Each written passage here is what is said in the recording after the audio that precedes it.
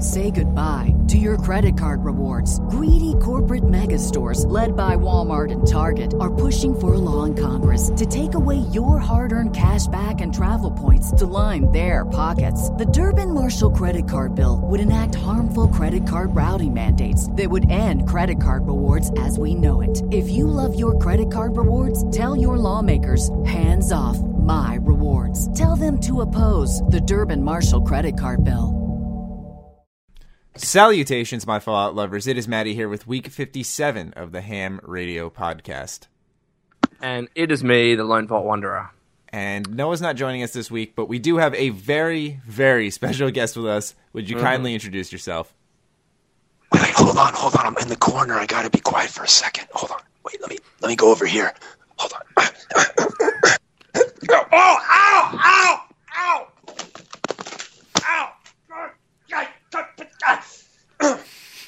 I'm good. Hey, who's this? Why do we even respond? I'm trying not to laugh. Hey, guys, how'd you get this number, man? I'm really getting tired of getting harassed, okay? I had no idea that was happening. I wasn't even there. Okay, wait, hello? Oh! No! Matt, is this Maddie? Yes. Mr. Matt? Yes, oh, hi. I'm good. Hey, this is Ryan Alosio, Deacon. How you guys doing? Doing well. Are you all right? I'm good. I'm just relaxing, kicking it here in my tidy whities. You know, just chilling. Yeah, I'm good. Part of me thinks he's not kidding. That's probably the greatest intro we've ever had. Mind you, ladies and gentlemen, before we were even recording, when he answered the call, he dropped 40 things as he entered the call. I don't know what you did. You knocked over 20 digits. Yeah, not intentionally. Yes, of course not. Of course not. Yeah. Anyways, regardless, this week we're doing things a little bit differently with this interview. Usually me and Lone and Noah will come up with the questions together and just fire away, but we wanted to start when we got these special guests on to include you guys in it and also kind of promote Ryan, kind of make it all about him and stuff. So what we did was we did a little Instagram cross promotion. And basically, if you guys want to follow Ryan, he is on Instagram. The link is down below. Also, his handle is on screen, as you guys see if you're watching on YouTube. And basically, what we're going to do is take your questions from Instagram and ask them to Ryan. But you had to be following him to basically ask them. And he checked, because Ryan is really just up close like that. So, yeah, we have a bunch of questions to go through. And we're going to learn a lot more about Deacon tonight. And be careful following me because I'm usually lost, so don't get mad. Ah. Dun. Yeah, yeah, cut that out.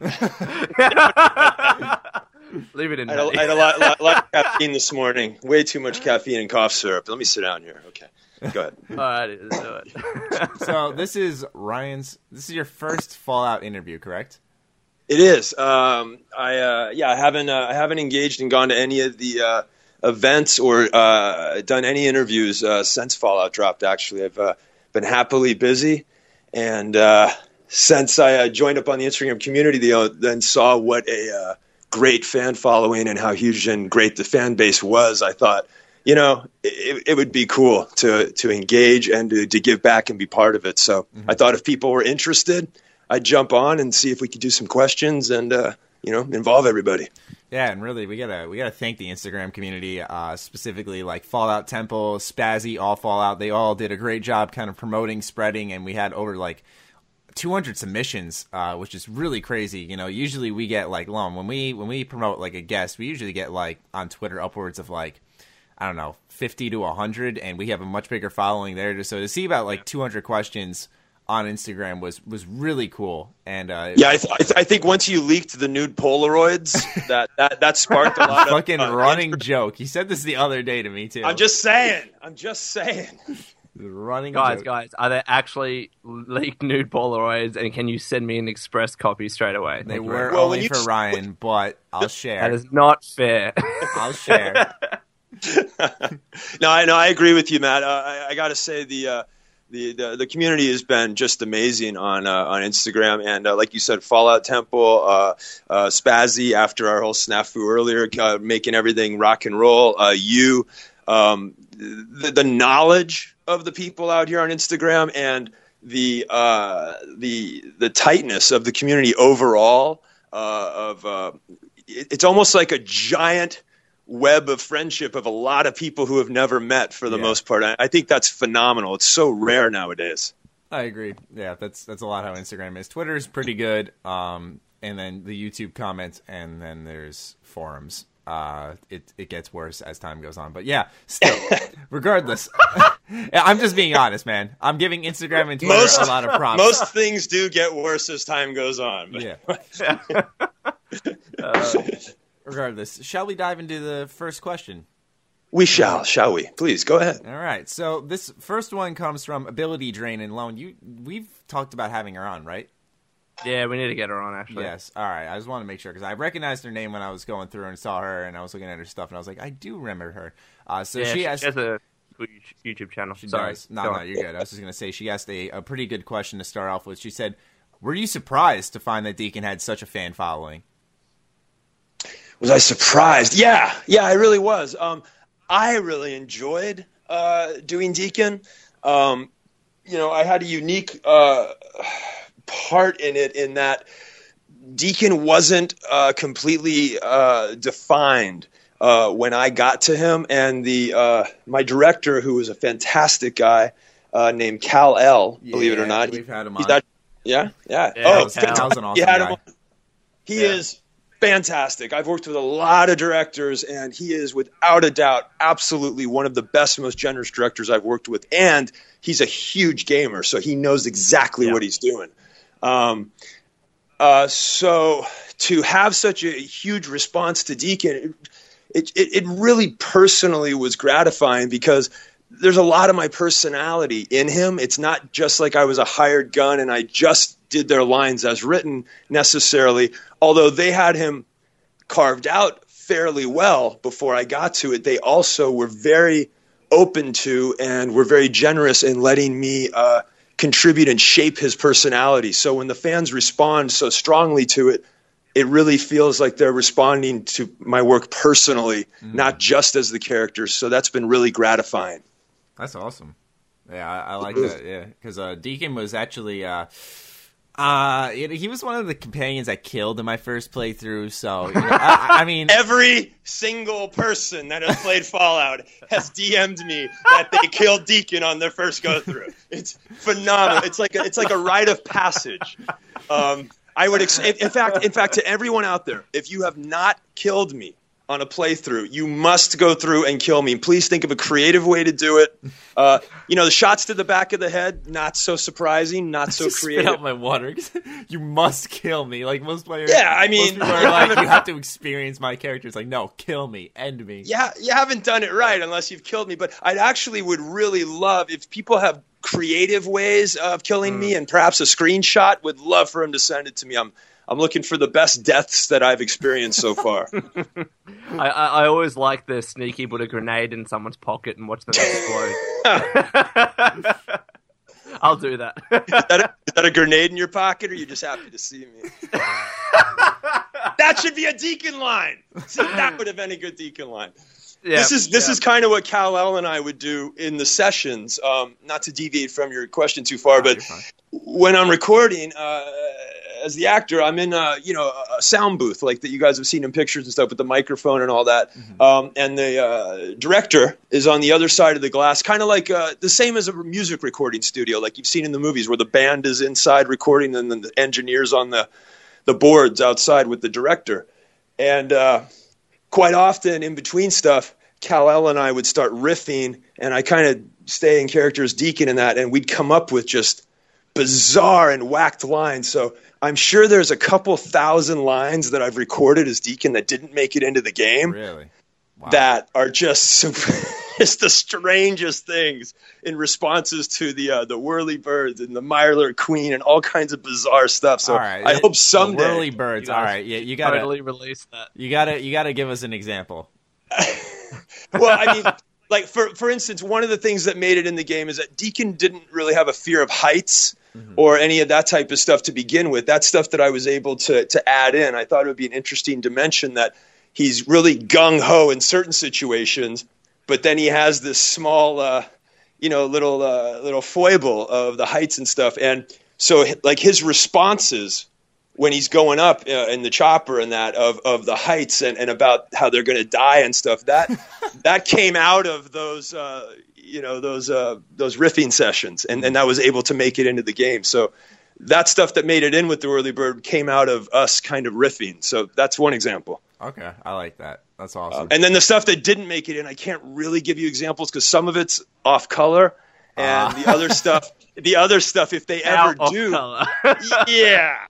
And the other stuff, if they ever do decide to do another more DLCs or something and include it, I couldn't really say because I don't want to give any spoilers in case they do. Okay. Yeah, no, that totally makes sense.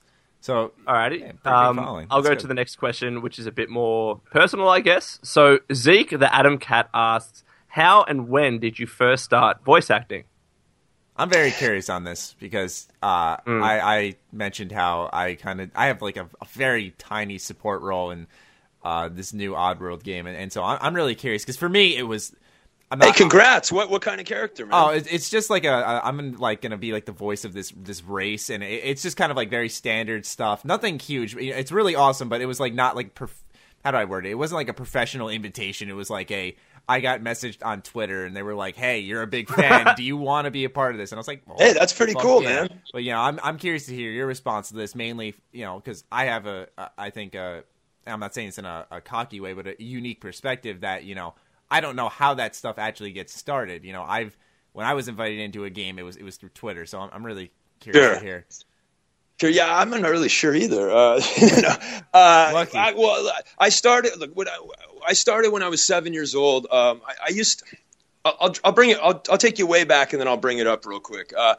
I was the kid. Picture a 7, 8, 9-year-old kid. I was the kid who was very quiet in class, doodling in my notebook all the time. When I would get home at the end of the day, I would immerse myself into science fiction and fantasy books and the video game stuff that I had available to me at the time. So I was constantly making up characters, should probably have been medicated as a small child from talking to myself. I mean, quite honestly, I joke about it, but quite honestly, instead of basically giving me a lot of Ritalin and medicating me, they just put me in front of a microphone and let me talk instead. And now they pay me to do the same things they would have, medicated me 4 years ago. Yeah, that's a good perspective. It's a win-win situation. Yeah. It's a win-win situation. So I started then, although I was terribly, terribly shy as a kid, my biggest fear was having to stand up in class and read out loud.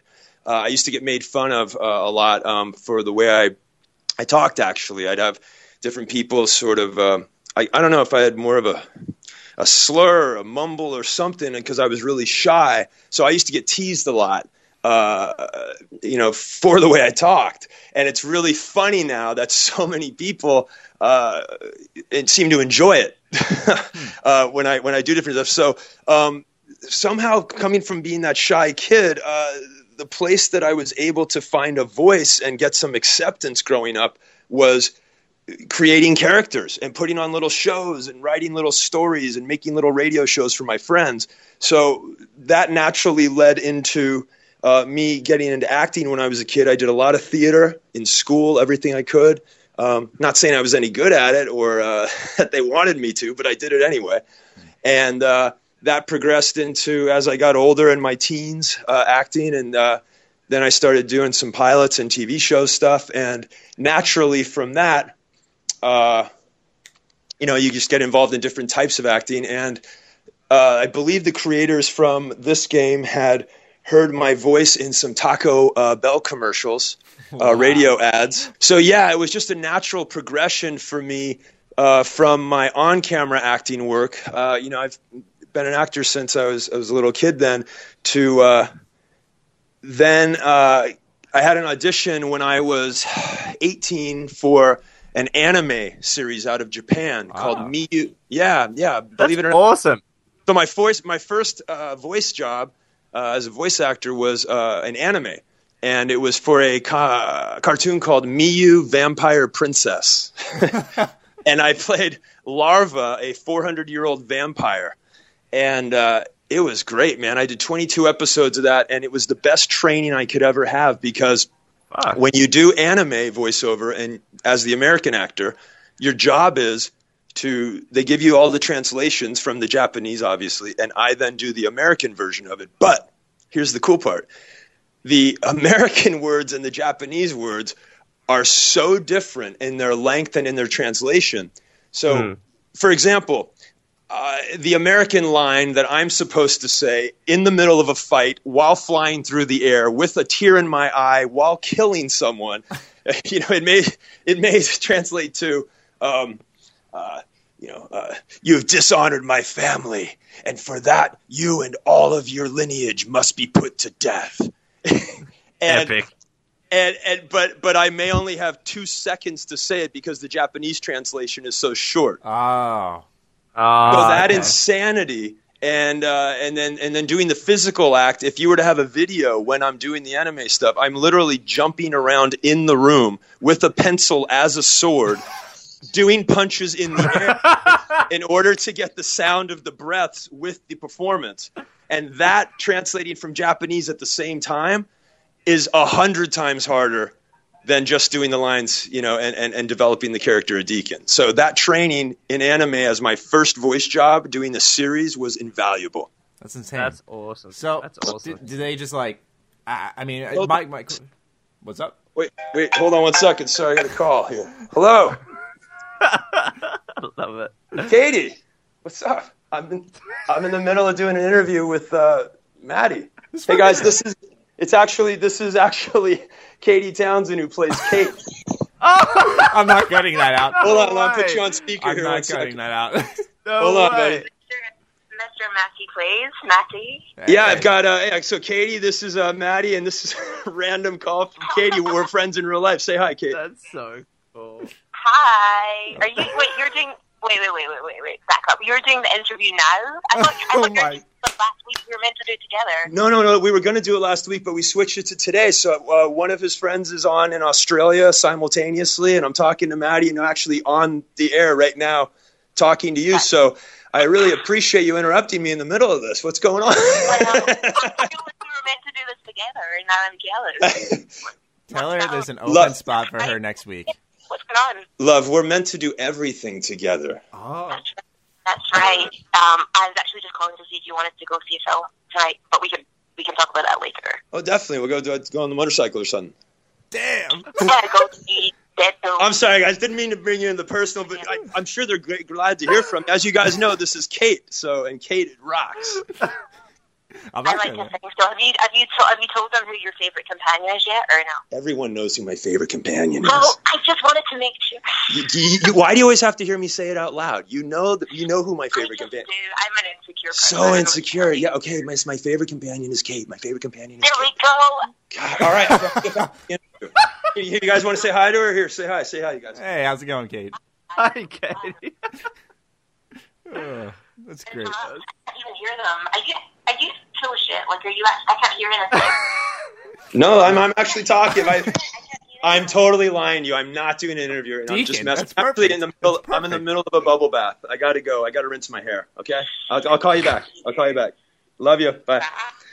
Hey guys. That was the greatest thing that has ever happened on this podcast. I think that is pretty random. I got to tell you. That's pretty random. That is going to go down as one of the best things that's happened here. Yeah, I'm not even kidding. I just have a call. Who is it? Another 4-4 voice actor. Funny enough. Funny story, you guys. She's lovely, by the way. She's really great. Funny story is Katie and I, who plays Kate, we were friends. I met her when she first came from Scotland about 5 years ago. And we were friends. And it turns out we ran into each other. We're talking, and we both do voice acting and on camera.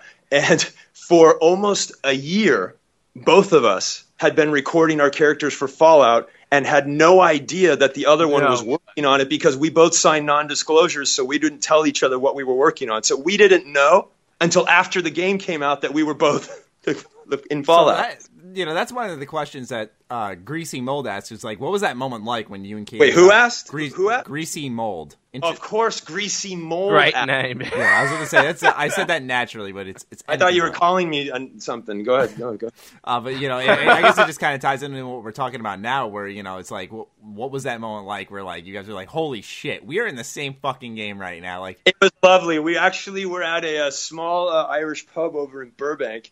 And we were just talking about the last year and our work and what we were working on and what we were doing, hanging out, and talking about a project idea we had to shoot together.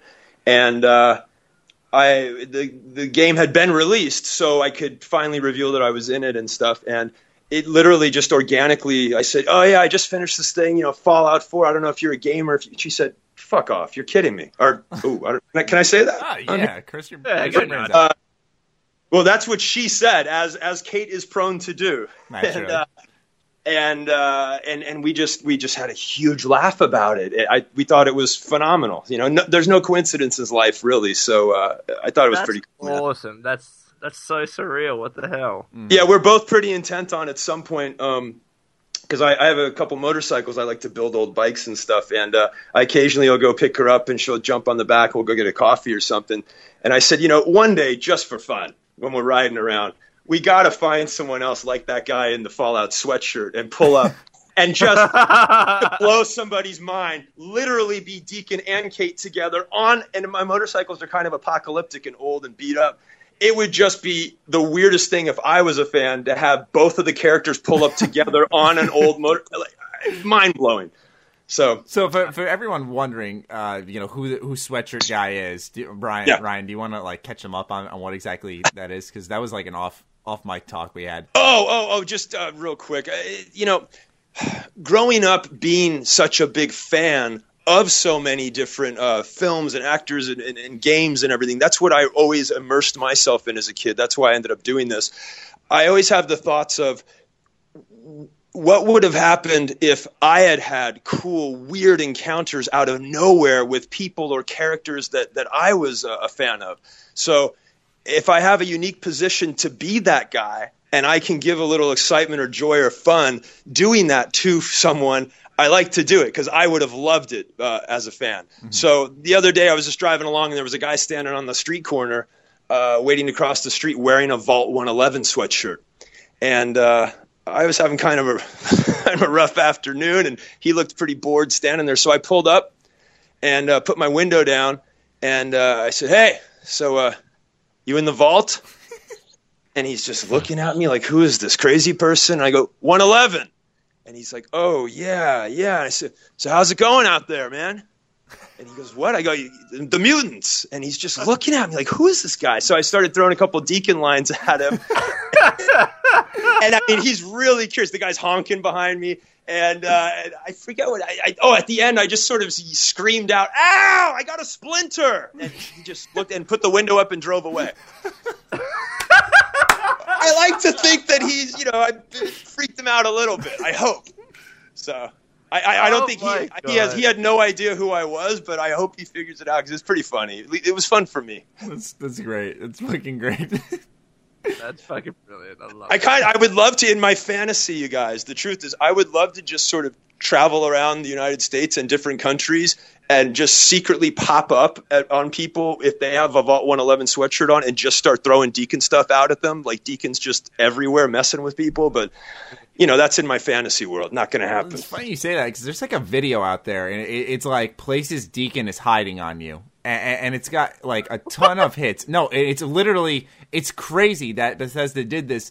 There are spots in Fallout 4's world that like you find Deacon and he's like sitting there in disguise, spying on you. Yeah, I've seen a lot of them, and they're actually very cool. And to that end, I wonder if I should tell you guys this. Let me think. Okay, well you can cut it out if you can cut out if I shouldn't. But here's what there was a big con here in town a few weeks ago in Los Angeles, one of the biggest. And I went to the con, but not as Deacon and not doing anything, just as a fan, just as a guest of the con. And I walked around and I talked to probably 200 different Fallout people in cosplay dressed as Deacon.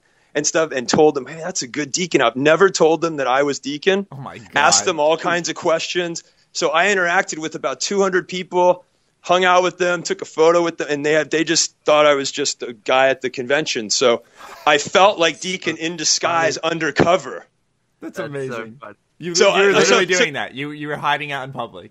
No, I literally was doing that. And so there's a couple hundred people out there, if you're listening, who were at the con, who were cosplaying as Deacon. You have met Deacon. You have actually talked with him and hung out with him, and you have no idea. So there you go. That's so funny. You know, it's funny when we had Brian Delaney, obviously the voice of the protagonist. He told a similar story where he was waiting in line to get his pre-order of Fallout 4, and that was the stage where the trailers were all out. Oh. You know, it was his voice, and he was just talking to people, and no one could recognize who he was. Dude, it I just don't boggles get that. my That, mind. Like, if that happened to me, I just would have been like, switch would have flipped. I would have been like, what the fuck? Like, no. You know what it is, though, Maddie? You know what it is, though? At the cons and stuff, there's so many people doing the true. character that they don't, and especially if I'm not, dressed as, I actually physically look a lot like the guy, and they ended up kind of tweaking him so we do sort of mirror each other, but out of context, they would never suspect it, so they had no idea. But it was a lot of fun for me. That's awesome. That is awesome.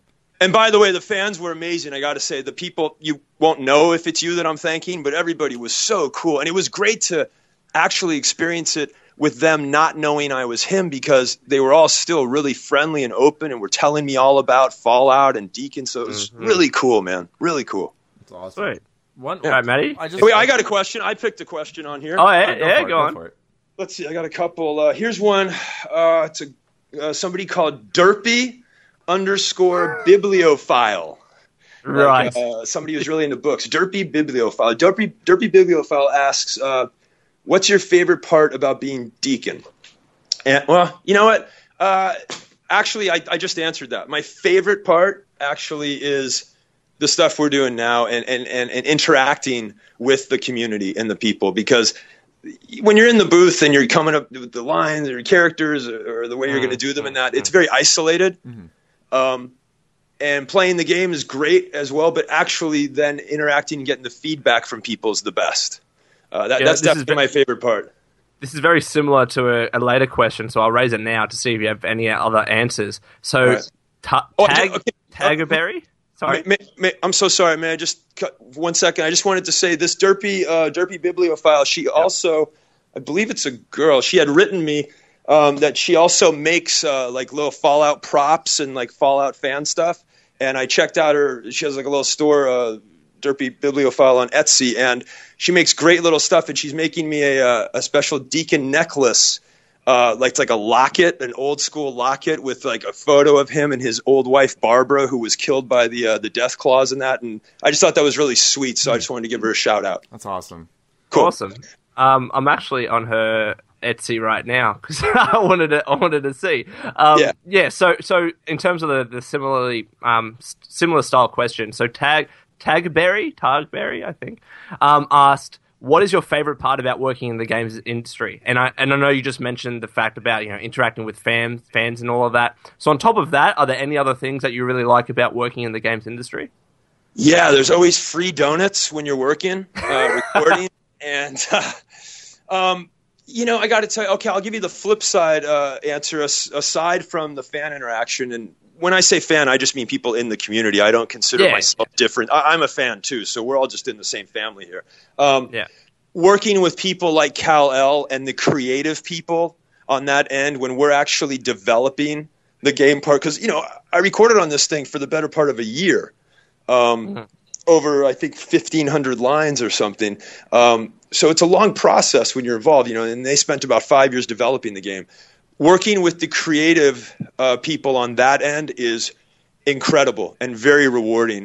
Getting together, talking about the development with them, understanding the storylines of where they're going and the reasons that they come up with certain things. They are so specific and so particular. There is nothing in that game that you guys are seeing. I mean, from the graphics to the placement of where a stim pack is to, they sent a whole group of people to Boston for a week just to take photographs and walk around Boston so that they could document it properly to get it right when they developed the game. And so being part of that process is educational and amazing. You know, it's funny that you mentioned that they went to Boston to take photos, because I believe that was the first ever leak of Fallout 4 actually being developed. Yep. Yeah, that's insane to me, because it was just some random guy on Reddit that was like, yeah, "Look, I want want to take post pictures of the like MIT or whatever." And we didn't believe it. I was like, "Nah, that's bullshit. There's no way." But turned out to be true. It's amazing. Yeah, it's amazing how those things happen. I mean, and to speak to that for a second, I had no idea that I was working on Fallout, because, see, when you get a request to audition or send, they send you some lines to start with, and they want to see if you are interested and if you have a quality for the lines. They use false names, false character titles, false games. I think they called it Dawn of the Red Chair. Wow. Yeah, I mean, honestly. Wow. Yeah, I mean, every single time they use a different name. So even when I was recording for the better part of a year, I had no idea that my character's name was Deacon. I think it was like some random number assigned to him. I never saw a graphic from the game. When I'm recording, Wow. I never saw the character. I never saw any graphics. I just told the story and kind of make it up in my head. So I actually didn't find out until 9 months in, where I just started writing down different words that I saw, because they weren't using any of the key words, even like Mirelurk or shelter or any of those things. They would use different words. But I was able to figure it out eventually, because I had a lot of friends and I had seen Fallout 3, of course. Yeah. So anyway, a lot of people asked, how was it when you knew you were doing it? But we didn't know. You don't know when you're doing it because of the secrecy. And it's very important in that industry, because if things do get leaked too early, the other companies will then jump on it and it'll actually water it down, and they'll jump in front of you, and it can end up ruining the whole game. So it's a really important thing to keep it under wraps. How exactly do you get called into auditions? Do you like just do your thing and then all of a sudden your phone rings? Like I'm just curious how this whole process works. You know what it is, Matt? It's one thing begets another. In other words, I do a guest star. Like, let's say I guest starred on, CSI New York as an on-camera actor, and then from that somebody sees it and they like a certain quality about it. So then I get a call from my agent gets a call. You have a person that represents you called the agent, and they sort of like they manage everything as far as your phone calls, jobs, sending you auditions, this type of thing. Okay. And then they get a call from, like, let's say the Taco Bell people or someone that I've done a radio ad for who like your voice. And then somebody hears that who's developing a game. So then they send an audition of a bunch of lines. I'll get a script of maybe, let's say, 15 lines. And it'll just be various things. And they'll give you a context. It'll say, under heavy fire in a combat situation, yelling or communicating with a friend. And that's as specific as it will be. And then it's up to you as the actor to think of that situation and put your spin on it. And so then I did that, and they liked that. Then I went into a studio, and we played with some more stuff. And then once we feel like there's a symbiotic relationship and that we're going to be able to work together, then they hired me, and we developed it from there. So when you get these like 15 lines, we'll say, for example, is this before, you go in there, or do they just drop these in front of you? You just got to, like, on your toes, you got to. Oh, yeah. I mean, it's on your, there's no prep or anything like that. Yeah, I mean, and I love that. I've been, since I was a little kid in my room after school, making up voices and making up characters and doing it.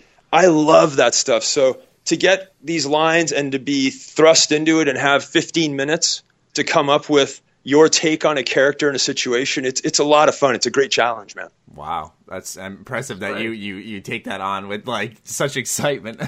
That sounds intimidating. Come on, it's what a great job. I mean, seriously, guys, the things I used to do in my room alone as a kid and probably get made fun of, to get paid for them now is unbelievable. It's really fortunate thing. It's a good perspective. Yeah, it's funny you say that, because I told you this, Ryan, but, like, when I was in, like, second grade, every time someone asked me what I wanted to do when I grow up, I'd say, I want to play video games. They're like, well, you can't get paid to do that. Yes, you can. Yeah, I was like, yeah, well, you know what? I ain't being a fucking lawyer, so blow me. Could you imagine if they asked me, like, what do you want to do when you grow up? I'd be like, I want to make weird noises and say nonsensical things. Yeah, I used to, like, argue, not, like, argue in a bad way, but I used to, like, you know, proving people wrong, but, like, my parents always joked that I like to argue all the time, and they were like, you should be a lawyer, you should be a lawyer, like, they'd say as a joke. Yeah, no, I get it. Yeah, but they were always supportive of the gaming thing, so it kind of panned out. Yeah, look, I got to say to anybody out there who's getting picked on in school or gets made fun of because they think that, you know, who do they think they are that they can make a living playing video games or making YouTube videos or their weird little drawings that their friends make fun of? You guys, don't take it to heart, because cut to 10, 15 years later, and you're getting paid to make comic books or games, all those people, not going to matter. So do what you're doing and do what you love and what really brings you joy. And I'm telling you, you cannot go wrong. It will pan out. It's true. I'll tell a quick story. You know, I was in 8th grade at the time. I made on like a really old YouTube channel. I don't even remember the name. Oh, I do remember the name of it. No videos on it, but it was like, I think it was called like Game X Review X. That's all it was. I'm so searching for that right now. Yeah, I don't. Yes, you honestly, are. I was about to look it up. You can go ahead and look it up. I don't think embarrassing Mr. Matt stuff. I don't think you'll find anything because I think, you know, the channel got like deleted or something like that. I don't remember. But regardless, what happened was that I posted a video on there at the time, and it was like I was always like, for lack of better words, inspired at the time by the Angry Video Game Nerd. You know, he's this guy who just yelled at video games. He was entertaining, but made gaming really funny and stuff. And I was like, I want to try that. So like, I popped in a game that I actually really liked, but I just wanted to kind of try to do an imitation of him and see how it went. So I played like a game on my Nintendo 64, Cruisin' USA. And like, I was all like, oh, this car sucks. Oh, this is stupid. You know, like, it was really cheesy and bad at the time. Don't get me wrong.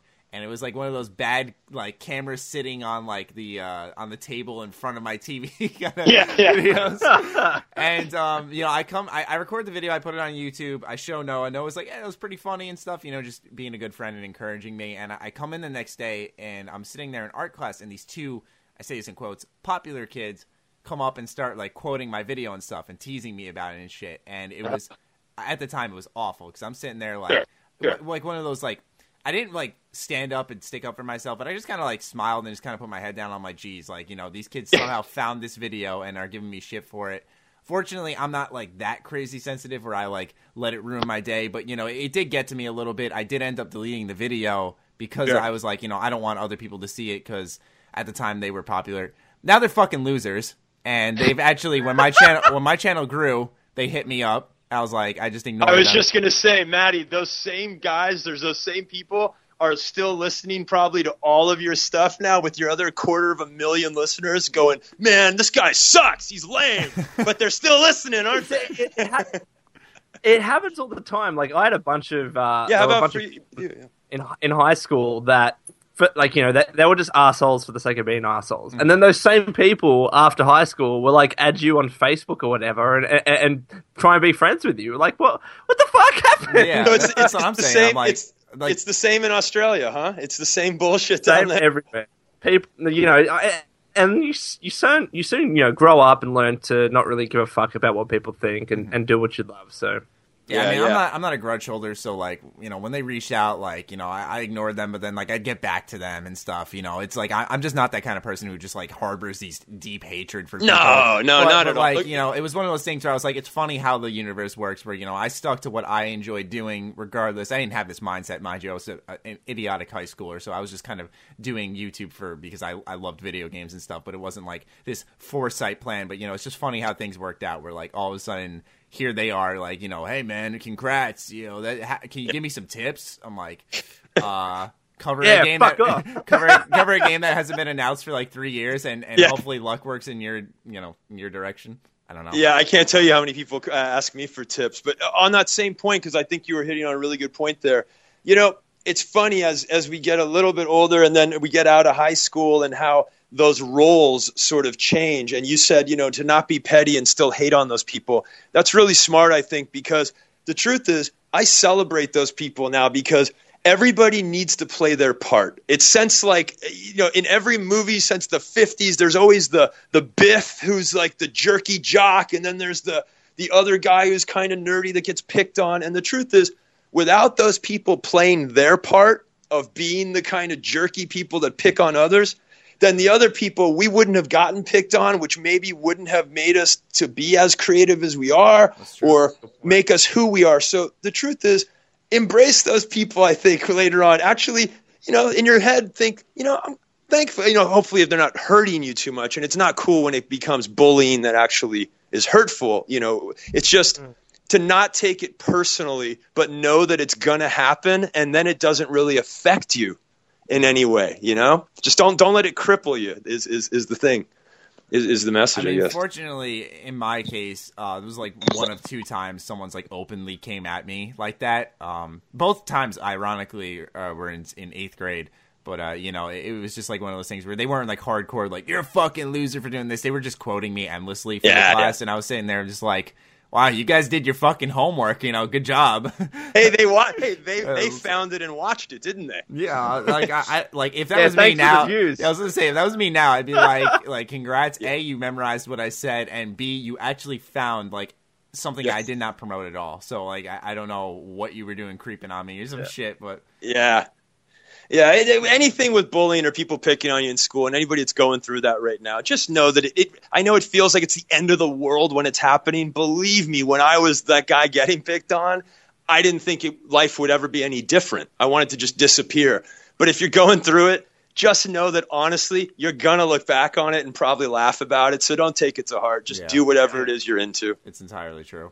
Yeah. Really all right, we got another question? What's going on? What do we got? All right, so next one comes from sugar.bombed. No relation to sugarbomb.com, by the way. And and she asks, what would By the way, I love the occasional maniacal laugh that comes from Australia all of a sudden. Just every once in a while. I love your laugh. There you go. I love that guy. Awesome. You need to record like voice actor laugh. So what we're gonna do? Listen, Ryan, if you ever need a voice actor that has an Australian accent, just I love it, man. Thank you. If I ever come down there, I had such a wonderful time in Australia. The different places I visited. If I ever get down there again, I'll definitely look you up because I think we'll have a hoot. Let me know. We'll have a hoot. You guys are great, man. Or, Matt, what do you got? Sweet. So, oh shit, I accidentally just tabbed out on my phone. Hold on, where the fuck is it? Did I just delete it by accident? Okay, there we go. I did accidentally delete it, but it's all right. It's recently deleted. So, Sugar Bomb asks, what would your answers be to the GOAT? So what we're going to do, Brian, or when I say Brian, I'm thinking the GOAT, of Brian. the generalized occupational aptitude test. So All right. We're gonna give you a little on-the-spot test. It's a questionable test, in my opinion, as far as the vault test for the aptitude of what. Yeah, it's questionable, but okay, let's go for it. Yeah, now mind you, ladies and gentlemen, the science is solid behind it. Yes, this is the Fallout 3 GOAT. And your answers, I believe at the end of this thing, we will have a final result. Yes, we do. We can submit it, which is fantastic. We can find out what your role is going to be in the vault. But we're going to have Ryan. I'm totally unfamiliar with this particular GOAT. This should be interesting. All right. Good. Right. All right. You are approached by a frenzied vault scientist who yells, "I'm going to put my quantum harmonizer in your photonic resonation chamber." What's your response? Okay, so your options are... my first response, honestly, organically, would be you have to buy me dinner first. Okay, I believe. What's he going to put in? What's he putting into my what? He's putting his quantum harmonizer in your photonic resonation chamber. Hey, now, anytime somebody's going to put in my quantum, so sounds rough. Okay, let's do it. Your options are, but doctor, that would cause a parabolic destabilization of the fission singularity. Obviously. Yeah. I mean, that's such an obvious answer. Just throw that one out. It sounds like a bad porno, honestly. We have, up yours too, buddy. That's a typical answer, Go ahead. Say nothing, grab a nearby pipe, and hit the scientist in the head and knock him out. For all you knew, he was planning to blow up the vault. That's a reasonable first response, but let's keep going because Deacon's pretty open to people. And then your last option is say nothing but slip away before the scientist can continue his rant. Just basically ignore him. Yeah. I liked you got to buy me dinner first, but that's not an option, huh? No. boy, that's rough because a lot of them they don't really fit how I would respond. I guess it's like, would you hit him with a little science? Would you just tell him like up yours? You know what? I think honestly, if I'm really coming up from a Deacon perspective, I'd hit him with the first one. Okay. Just to mess with him. Yeah. All right. And I hope that it really doesn't actually mean anything, which would even mess with him more. So yeah, definitely number one. Okay. Question number 2. While working as an intern in the clinic, a patient with a strange infection on his foot stumbles through the door. The infection is spreading at an alarming rate, but the doctor has stepped out for a while. What do you do? I tell him to spray some Windex on it. We kind of have an option like that. We have amputate the foot before the infection spreads. That seems reasonable. Scream for help. Okay. This is the one I said that could be kind of similar. Medicate the infected area to the best of your abilities. That's so boring. Well, okay, here's one that's interesting. Restrain the patient and merely observe as the infection spreads. Okay, but I want to add to that. I'm definitely going with the last one. Okay. But So can evil. But could I also be sort of volleying like different trivia questions at him while the infection's spreading? As he, Well, I guess that's what observation is in a sense. You know, you're sitting back watching this thing unfold, and you ask questions as things go along. So yeah, I'd say. Okay, but they have to be random questions that have absolutely nothing to do with anything he's experiencing. So that would be a lot of fun. That'd be fun for everybody. You know, that's just except good time. for the guy. Well, I mean, look, it depends on the guy. It really depends on his point of view. You know, you got to embrace it, man. Just go with it. You know, okay, you're dying, but we're here. Question Yeah, number 3. definitely the last one. All right, yeah, I got that one checked off. So question number 3.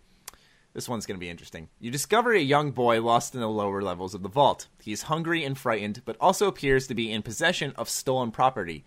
What do you do? I know exactly. I'm supposed to answer, but I know exactly what Deacon would do. Of course. I mean, this one's simple. I would applaud him for being sneaky enough to have stolen some stuff. And admiring his skills at such a young age, I would take him on as a protege and travel with him then. And as he grows into a fine young man and becomes an incredible companion to be with, I would nurture and support him. All right. Completely. Is that an option, Maddie? There's not an option to raise him as your successor, but Well, this is a terrible test. They have terrible answers. This makes no sense. Who wrote this? Go ahead. Fine. so we have give the boy a hug and tell him everything will be okay. I guess that could be the start of your story there. You hug him and then you... I'm a little reticent of immediately hugging small boys when I find them in darkened, isolated areas, but okay. Confiscate the property by force and then leave him there as punishment. Punishment for what? I think I'm impressed. I think you did a great job. Pick the boy's pocket to take the stolen property for yourself and then leave the boy to his fate. That's just wrong. Is that it? No, we got the last one. Lead the boy to safety and then turn him to the overseer. Turn him to the that's like tattling on him in school and like narking him out. No, absolutely not. Fucking narc. Are you sure that raising him as my own protege and help, that's not an option? That's not like a subsection B answer? Actually, now you mentioned, I'm surprised it's not an option. Like hide him, bring him back, but don't turn him in. Yeah. I mean, he could be the future of saving the world, man. I don't like any of those answers. You know what? I'm taking the 5th, man. I'm not answering that. I think you're gonna have to answer your question. I'm not going to answer that because that's how we're going to do it. I don't know on that one. I don't like any of those answers. Oh, I have to answer one, don't I? Because it's going to give me a personality of some sort. Okay. Man. I would probably take it from him without him knowing, but the truth is I wouldn't leave him there then afterward, and I wouldn't want to. No, I don't like it. I don't want to answer it. All right. Well, there's an option that when you lead the boy to safety and then turn him in, because this is what it's designed to do is build out your class. Let's go with the hug. I'm going to go with hugging. I'm going to go. The closest thing to what I actually do. Give him a hug. Okay, we're gonna go with hug because I was gonna say the last one does nothing for you. It's just like like the first one's for speech, but the last one it does nothing. But all right, well, here's one. Okay, this one I think you should be able to answer. Congratulations, you made one of the Vault 101 baseball teams. Which position do you prefer? Water boy. Okay. Gatorade's better. I get to sit on the bench, watch the game, hang out, have a drink. It's all good. So we have pitcher, catcher, designated hitter, and none. You wish the Vault had a soccer team. Why soccer of all the sports? The last one. And do they mean? Well, Australia. You mean football? Yeah. Go! I'm gonna go none with the soccer one, just because I just like it because it's a divisive answer and it's probably gonna upset people. That's a great perspective. Why not? And then you could do fun stuff like put like a Mirelurk egg instead of like the soccer ball just to freak people out. You could put like a grenade or something in the ball so it blows up. You could have fun that way. All right, yeah, I'm down with that. I like that. Yeah. All right, this one's going to be an even more interesting question.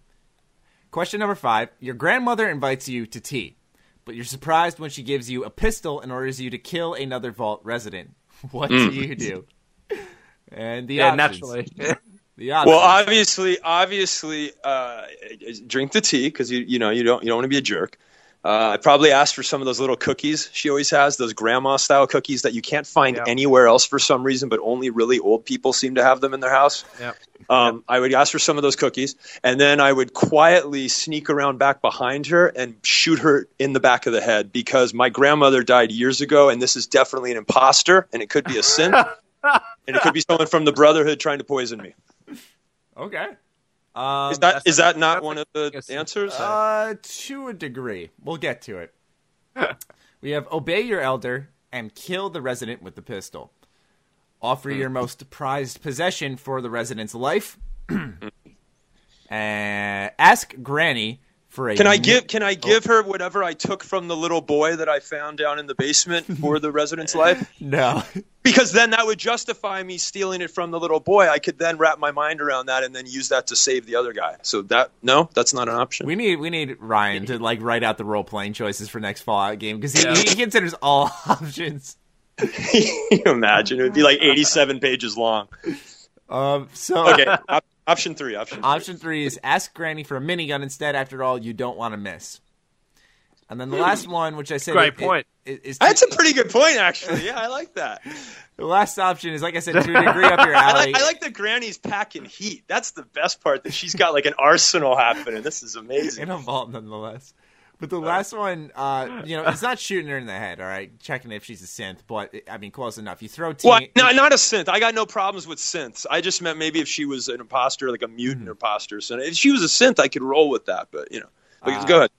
You could throw tea in her face.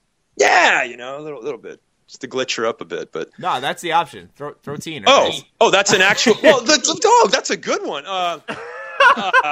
But that's a big waste of tea, Oh, my God. Yeah, in the apocalypse, I don't think tea's going to... It's not like they're growing more tea after the apocalypse, so I don't want to waste tea. I fucking hate tea, so I throw it away, man. Well, you just lost the entire European audience, Matt. I don't like it. Even when I had the flu and everything, I was coughing my brains out like tea. I'm like, what is this?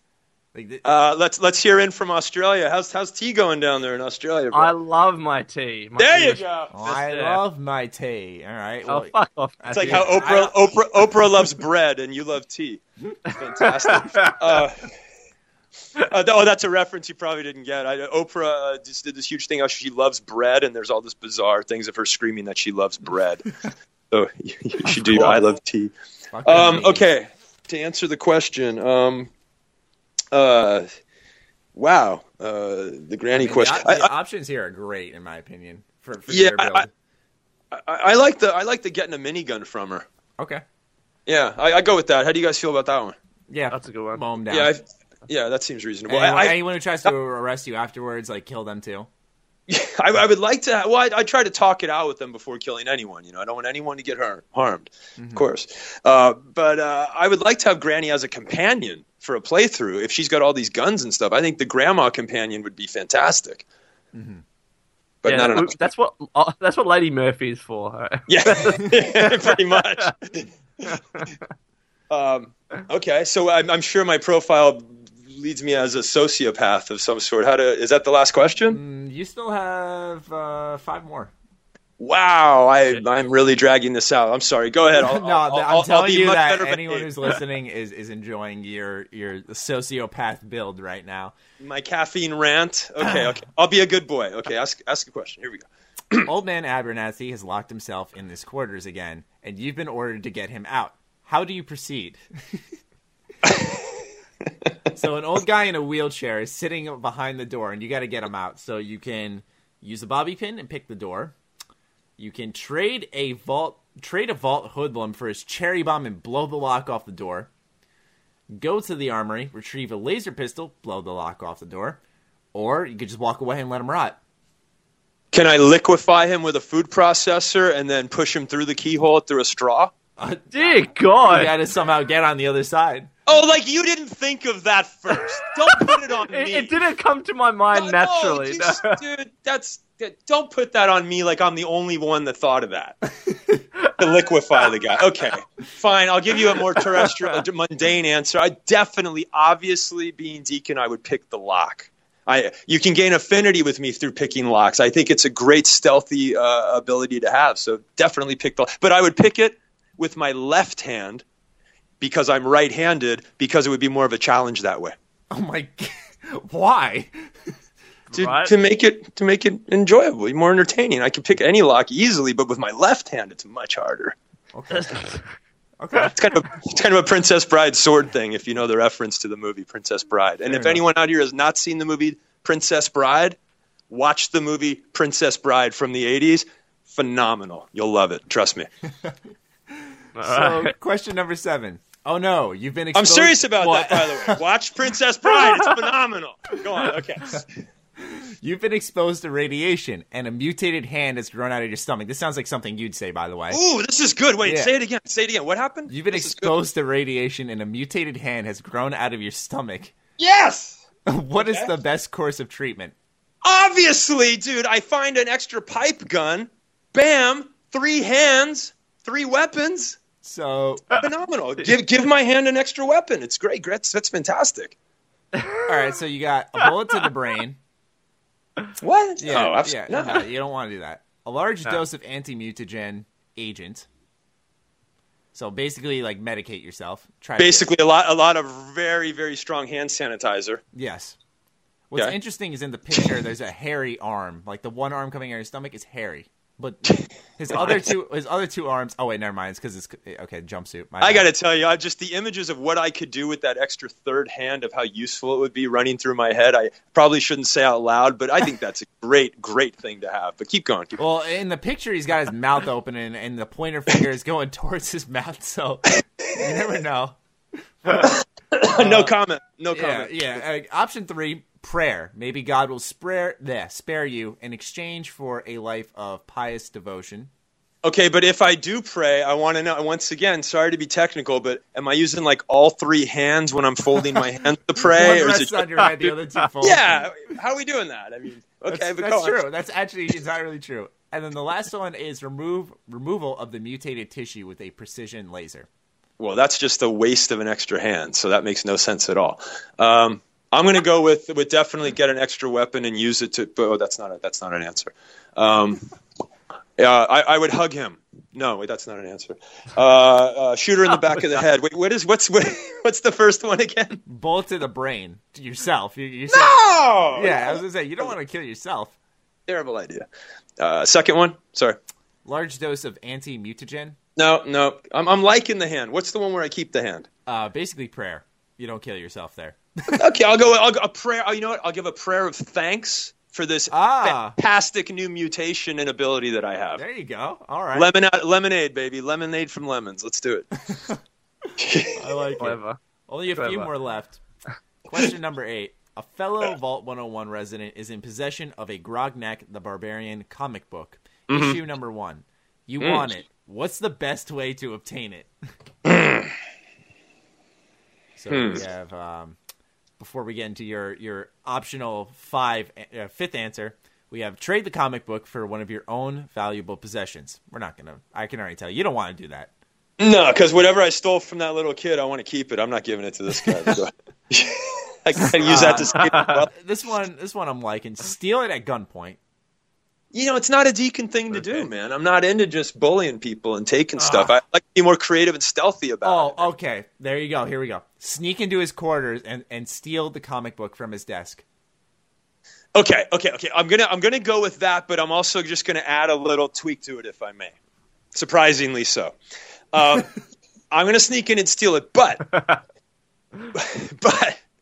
I'm then going to draw my own version of it and then replace his original copy with my crappy drawn version of it. But the storyline is going to go completely different than the original Grognak one.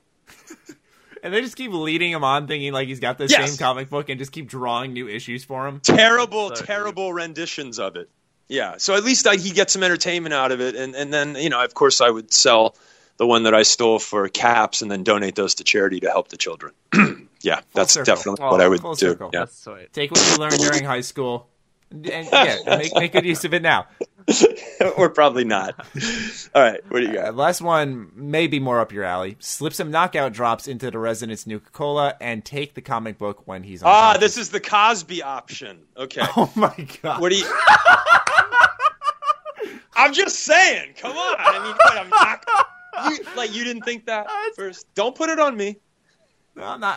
No, I'm thinking it. Okay, now. So we're Cosbying up. Wait, who we doing it? What's going? Who's getting dropped? It's become an adjective. In another resident. It's not. That's the key word here. It's not even a friend. They're just saying a fellow resident. So this guy, you have no ties to him. So you really don't mind if you point a gun at him, or if you steal from him, or if you slip knockout drops into his drink and take advantage. Yeah, but anybody out here, even if it's a random resident, could end up being an ally and helping the railroad towards our cause of taking out. So I also value everyone out here. So just saying. But okay. To be fair enough. Okay, so what are the options? What do we got? Trade it for For my Grognak? Yeah, trade for your Grognak. Issue 1? You can steal it at gunpoint, you can sneak in and steal it, or you can knock him out and steal it. Well, since he's using he has the knockout drops, but we don't know if he's using them, though, right? I mean, it says take the comic book when he's unconscious, so we're going to imagine that when he drinks from his Nuka-Cola, that he is consuming these knockout drops, and he will be knocked the fuck out. I feel bad knocking the guy out, though, man. I mean, again, none of these actually fit my Deacon profile of what I would actually do. Wow. But, life is like that. How about... Deacon has to adapt, doesn't he, though? He does. He's very adaptable. How about this? How about I disguise myself as my dead grandmother, as my dead fake grandmother that I found out was impersonating my grandmother. So I take her clothes, or its clothes, disguise myself as her, bring him some tea and grandma cookies, make friends with him, and then we share it. No, that's not going to work. Yeah, I think definitely hit him with the knockout drops and take it when he's passed out. All right, perfect. Yeah, I'm really. Although I don't feel good about it. But I'll do it anyway. No, sometimes life throws you a curveball. You don't feel too good about it. It's not like I feel that bad about it. Yeah. Now, what's interesting about this screenshot for question number 9 is that the guy walking away kind of has a little bit of a Deacon look. He's got the glasses and he's got the nice little slick back hair, so I'm liking this. It's another McCready trying to look like Deacon. You decide it would be fun to play a prank on your father. You enter his private restroom when no one is looking, and so Deacon's getting his prank on right now. So you want to loosen some bolts on some pipes. When the sink is turned on, the room will flood. Put a firecracker in the toilet. That's sure to cause some chaos. That makes no sense at all, because how do I light the firecracker when he's using the toilet? That's a messy situation. I don't want to kick down the door while he's taking a dump, and you drop it in his lap. That's what you do. Pretty stealthy. I mean, the option for that, it says it. The only correct answer here, honestly, the only correct answer is the Saran wrap over the toilet seat opening so that when he pees on it and doesn't see it, it all splashes back up on him. See, I've only tried that prank once, and it did not work. The person walked in, they took it off right away. Oh, they did? See, you have to do it at night. See, I went to some boarding schools when I was a kid where you actually have to like live there and stuff, and so there's a lot of other kids in that at nighttime. So we used to do that stuff all the time, and it worked. Yeah. Also, if someone does hassle you a lot, and I do not condone doing this in any way, and I want to say that I'm ashamed that we did it, and no one out there should do this. However, if somebody's bullying you a lot, and you live in private school, and you have access to their shampoo because everybody leaves all their like supplies in the bathroom at boarding school, and you put Nair cream hair removal cream in their conditioner. Oh, that's so mean. A couple weeks in, when all their clumps of hair are falling out when they shampoo their hair, they really, really chill out on the bullying thing because they get much more preoccupied with the fact that they think they're dying. Oh my god! Oh my god! Don't do that.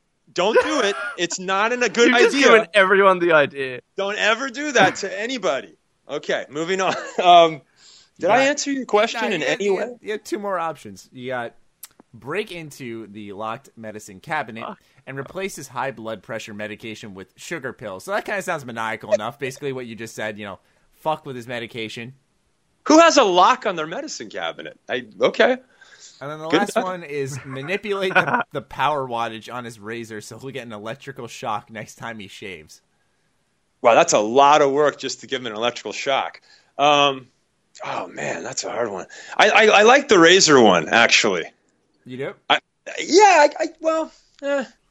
Well, the other one, you know what it is? It's just that I don't like the other ones. It's kind of like a political situation. Like, I don't really want to vote for this person, but I actually don't want the other person to win, so I have to vote for them. Not getting into politics in America right now. Not that we want to get political in any way, because it's a total nightmare. I'm going to go with the razor just because he is my father. It's non-lethal. And at least it's creative. It's fun. It's funny. Right. Oh, I like it. Fair enough. Yeah, I'll go with that. And then, I think the Saran wrap would be better, but okay. Yeah. The last question is, who is indisputably the most important person in Vault 101? He who shelters us from the harshness of the atomic wasteland and to whom we owe everything we have, including our lives. That guy. I'm really leery of that whole situation, but okay, go ahead. The overseer. I just think anytime someone like the overseer supposedly has ultimate power and responsibility like that, they usually end up becoming a corrupted force. So I don't have a lot of faith in anything that has ultimate power like that. As my character. It's funny you mentioned that. What's that? What are the answers? Yeah. So your options are 1, the overseer. 2, the overseer. 3, the overseer, and 4, the overseer. I'm going to go with probably the overseer then, but anything but the overseer. Any answer but the overseer. Well, you don't have much of a choice. Shoot him in the back of the head because he's impostering him at my grandmother. Honestly, I would hug him. I just hug him. Jeez. I don't know. Come on. We got to have a personality. Yeah, the other answers roll over. Just pick one of them at random. Okay, that one. That one. All right, I picked number 2. Well, they're all the same answer, right? Yeah. All right, so I don't know how. How did you get such a good position in the vault? So see, Deacon's a sneaky mofo, isn't he? After all those psychotic choices we made, your final result is that you are a Pip-Boy programmer. Nice. You program the thing that every Fallout player uses. Can you imagine if Deacon was responsible for programming all the Pip-Boy? How screwed up everybody's playthrough would be? That would be. They need to release a DLC that Deacon has actually programmed the Pip-Boys. That would be phenomenal. That's excellent. Oh, that'd be good times. But that's oh man, that's Ryan, voice actor of Deacon, answering all the questions from the Fallout 3 GOAT. Excellent. Oh God, that's not going to go down on my permanent record, is it? No, because that can't be legal. That can't be legal. What just happened? Well, if you'd like to ask a question. That was a lot of fun, you guys, man. That really was. It was. We'll move on to the next question then. By all means, Sloan. I've been like running. I don't want to like run the show that much because No, I've okay, been talking so much. We need one from down under. We need a question from down under. All right. So, Gilly Bean 1997 asks, "What do you think would be the best disguise that Deacon could do?" I think Mirelurk Queen, because it's such a rare character, and she's incredibly powerful. That if Deacon could disguise himself as the Mirelurk Queen, I think he could actually use that effectively toward the railroad cause. Mm-hmm. I won't give any spoilers or anything, but there is a Mirelurk Queen, obviously, and if people haven't made it to that through their playthroughs, I won't say where and when or how, but honestly, I think that'd be a really effective, cool thing if he could do that. To disguise himself as different things like mutants and Mirelurks and things like that. Cool. Yeah. Alrighty, Matty. You're stunned because I gave a straightforward. Yeah, and we've just went. Like, we just went sucks, from that entire man. segment. Here, I got one. Let's see. Just to be fair here, and I'll try to do them quicker too, because people were so nice to submit so many questions. Let me blow through a couple here quickly. We got Z Big Daddy 69. Okay, no comment. Asks, what do you like best about the Fallout community? Doing this has been the most fun I've had so far, and just how supportive and cool everybody seems to be and knowledgeable about the game. It really feels like a family kind of thing. A totally dysfunctional family with guns, but a family. We got another one here from Crash. K_R_Ash asks, Deacons with the railroad, but see if I do this like in a Deacon voice. How's Deacon doing? Deacons with the railroad. No, I can't do it right now. Okay, Deacons with the railroad. But in the event of an actual post-apocalyptic atomic event, who would Ryan side with? Funny enough, I really do have a lot of the same sensibilities that Deacon has, and I think I would 100%, in a real-world situation, hopefully that would never happen, go with the railroad.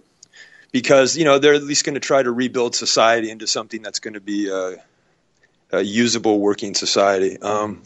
Not to get too real there. Yeah, right. Ethereal Deathclaw asks, what's your favorite thing in general about the Fallout universe?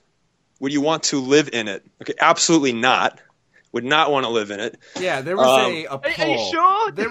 There was a poll I was reading somewhere, and someone was like, what Bethesda universe or what game universe would you want to live in? And the answers were like, I forgot who did it, but it was like Mass Effect, Elder Scrolls, Fallout. And Fallout was winning, and I'm sitting there like, you want the world to blow up. You want the world to decide, fuck this, and kill each other. Like, no, what? I would probably jump in. It's not a Bethesda thing, but I'd probably want to, if I had to live in one, maybe Grand Theft Auto, if I had to live in it.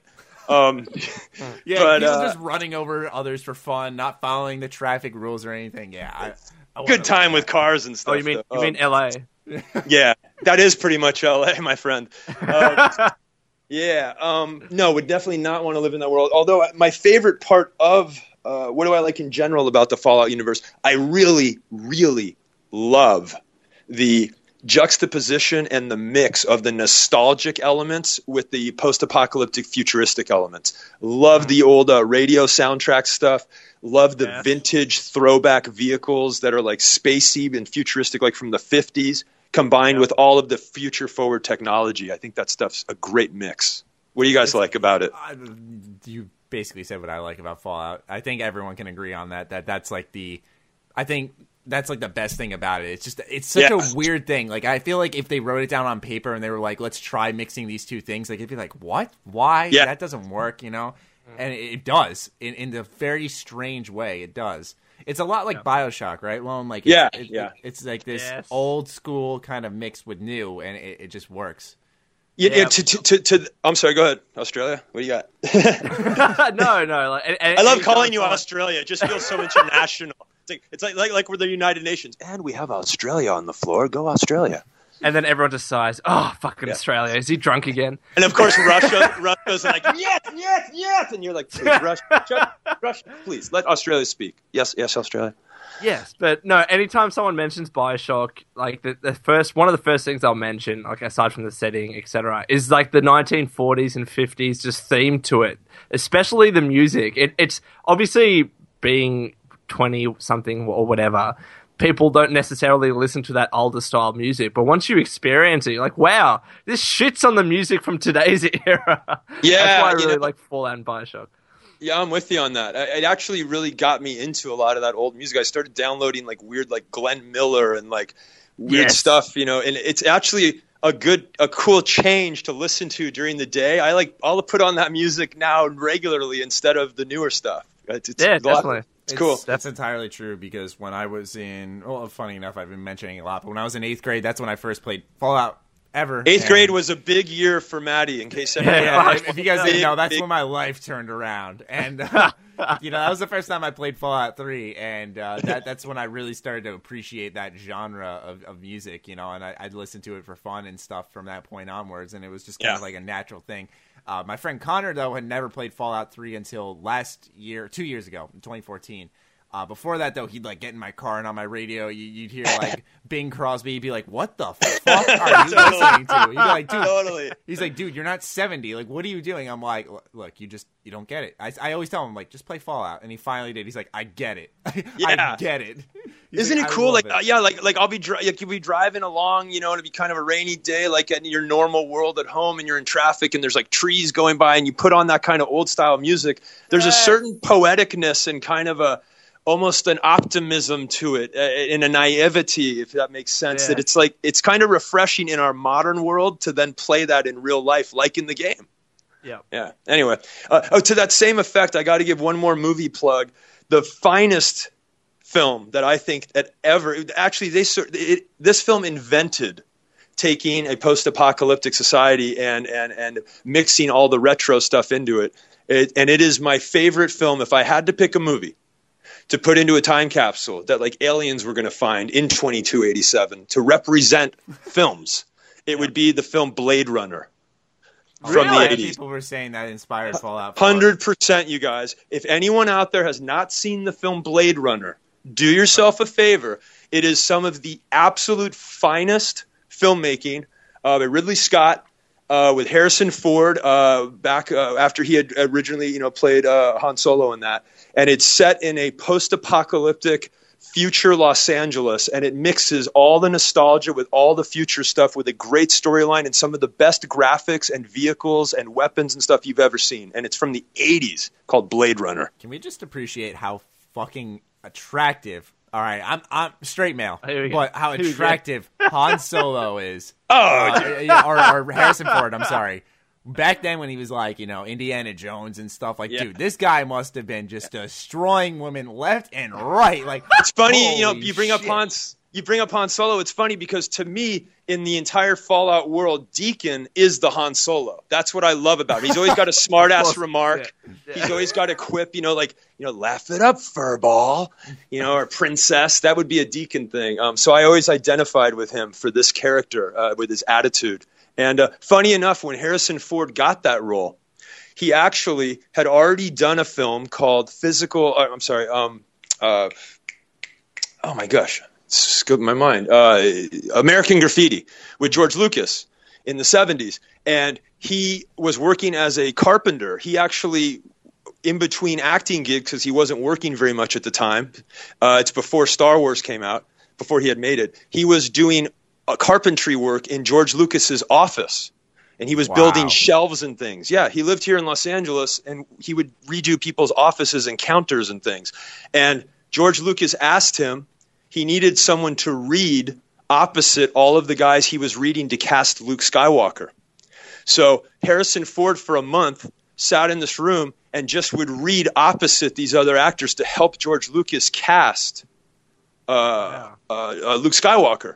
And so when it came time to cast someone in the role of Han Solo, this is according to George Lucas, he read a few hundred guys for Han Solo but he said he couldn't get out of his mind because he had heard Harrison Ford read it for like a month opposite all the Luke Skywalkers. And apparently Harrison Ford had a real attitude about it. He was really cocky and kind of sarcastic because he was pissed off that he wasn't getting an opportunity to audition. And that's where the whole Han Solo thing of him being a smartass came from. George Lucas wrote the role then around that and gave him that personality, and the rest is history, and became the most popular character in the world. Wow. Awesome. I actually didn't know that at all. Yeah, so he had no idea. He was just building carpentry work, and he was pissed off, and that all became then him becoming Han Solo. So you never know what's going to happen in life. Nice. Seriously? What the fuck? That's amazing. Sorry, long divergent story, but I figured we're all kind of the same fan base, and the Star Wars stories are pretty cool, so I wanted to, You'd throw be that. surprised how, because for me, it's like literally if I had like a preference on like, or a priority list on how I upload my videos, it'd be like obviously Bethesda #1, then right under that Star Wars, and you'd be surprised like how those two mix pretty well. When I like, because as a YouTuber, you kind of have to pay attention to the numbers to some degree. I try not to focus on them that much, but like, when I look at the views after like the month, and I see like my Star Wars videos versus my Fallout videos, I'm like, wow, there's not a big difference, and I'm like, this is actually really amazing because they're two totally different universes, completely different, but yet like the fans are one and the same. It's insane. Yeah, because ultimately, I think you're totally right, Matt, in that they're different universes, but they share a lot of similarities. There's a dark power that's at hand, and then there's a rebel sort of rebellion like the Railroad. There is it's after the world has sort of pretty much moved on and it isn't thriving anymore. It could become dark or it could become light. In other words, the world could go either way, and there's a small group of people trying to help it to go a good way and a huge force going the other way. So they do relate a lot, I think. True. But yeah, man, I'm with you. When I met Mark Hamill years ago, he's a huge voice actor, obviously, the guy that plays Luke Skywalker. And I hadn't done any voiceover work yet. I had just done some on-camera acting at that point. He was so gracious and cool to talk with, and I had asked him about some of the video game stuff that he had done. I wish that I had already done Fallout at that point, because I hope to run into him again someday or to talk to him, because now that I've been involved doing it as well, I just think that that's so cool. The fact that I was to talk to Luke Skywalker about doing the voice acting and being involved in the same world, when I used to have his poster on my wall as a little tiny baby, and idolized him, is mind-blowing to me that it's come full circle that we're sort of involved in the same industry and world now. It's bizarre. That's exactly really cool. What I said about the Oddworld thing. I grew up, literally one of my first games I played was this game called Oddworld's Munch's Odyssey. One of my favorite games to this day. And like I've been a giant fan of this series since. And like for them that all of a sudden, and here I am 20 years old, and they reach out to me, and ask me to like help with the game. Albeit, like I said, a smaller support role, but still, it's like, it's insane that like a game that me and my dad would sit down and play with as I grew up as a kid, and that we just like, we still make jokes about this game to this day. Like just the other week we did, and to just be a part of that now, it's insane. That's so cool. How it comes, like you said, like how all of a sudden here I am, full circle. That's so cool, and I hope that's inspirational to anybody out there listening again that thinks that maybe they would want to do that, or have been told that whatever it is that they want to do is not possible, because it's not true. That could totally happen, man. Anything could become something that's mind-blowing and you never expect it. Yeah, you're always going to have your doubters and your haters. It's inevitable. Yeah. If you're pleasing everybody, I don't want to say you're doing something wrong. You got to be doing something wrong, because then like you're just you're kind of people pleasing. You're trying to appease to all crowds. It's like, just be you. That's right, man. Totally. Yeah, one of my favorite characters growing up was Spider-Man. When I was a little kid, I used to pretend to shoot webs to pull myself to. Yeah, I had a little fucking toy thing, and it was like a little, like almost like a, what are those things a web called? Shooter? Yeah, but it actually shot like fizz out of it. Yeah, like a bubble shooting gun kind of thing, but it would shoot fizz, right? Yeah. It was like what was it? It was like silly string. That's what it was. Exactly. Yeah, and I was like, I love that thing. I used to which I'm sure was very toxic, and we probably ate most of it, which was not a good idea. No, it ended up all over my family's face at that point. I'd just be like, was Spider-Man popular? Here, oh, dude, was Spider-Man popular down in Australia? Growing up, yeah. I don't like. you look back on it now, and I'm like, oh, those movies were a bit cringy. But yeah, the movies. No, movies. No. They were. I mean, fantastic. the old school Spider. Like I was into watching. Right. I thought you were talking about my boy Toby. He's good. No one gives him enough credit. Tobey Maguire is a good Spider-Man. That's a whole nother discussion. That's a whole nother. But no, I actually used to look up and harken back to. I would watch the old Spider-Man cartoons that were vintage, like from the '60s. I like to watch those when I was a little kid. Like are in all the memes nowadays. So when I used to imagine I was Spider-Man and stuff. So to cut to last year or about a year and a half ago, I got asked to be involved in the Amazing Spider-Man 2 video game. So I play the Shocker, which is one of Spider-Man's enemies and nemesis in the Spider-Man game. And so for me to go in, because I was such a huge fan as a kid, and then go and voice act and play a main villain against Spider-Man, that was so cool for me. I had such a great time doing it. Do you just like think back to like when you were that age and you were just watching it and like naturally like you see the Shocker on screen and it's like you think to yourself like if I was standing next to like that version of myself, like I traveled in time and I was just kind of like like watching in the corner as this all unfolded. And I'm like, I have no idea that I'm actually going to be like involved in Spider-Man. Yeah, exactly, right? You have no idea. So cool.